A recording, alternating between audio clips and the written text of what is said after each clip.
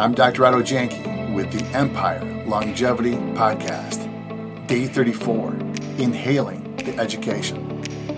It wasn't all that long ago that if you wanted to learn another language, learn a specific trade, or write a book, scrapbook or something, you'd have to mail money and a letter to a company, and weeks later they would send you your course, your language course, or your catalog for the new trade, or the specific guidelines to be able to write that book.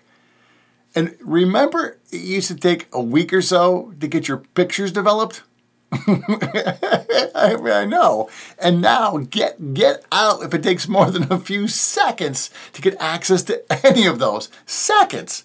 It took 2 seconds. This is crap.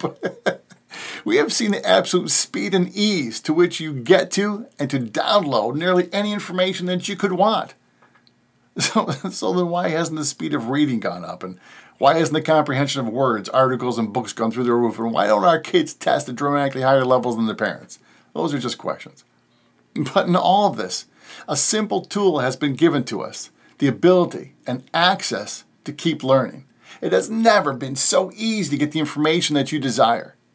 Myself, I listen to or read, I'm a combo player when it comes to this.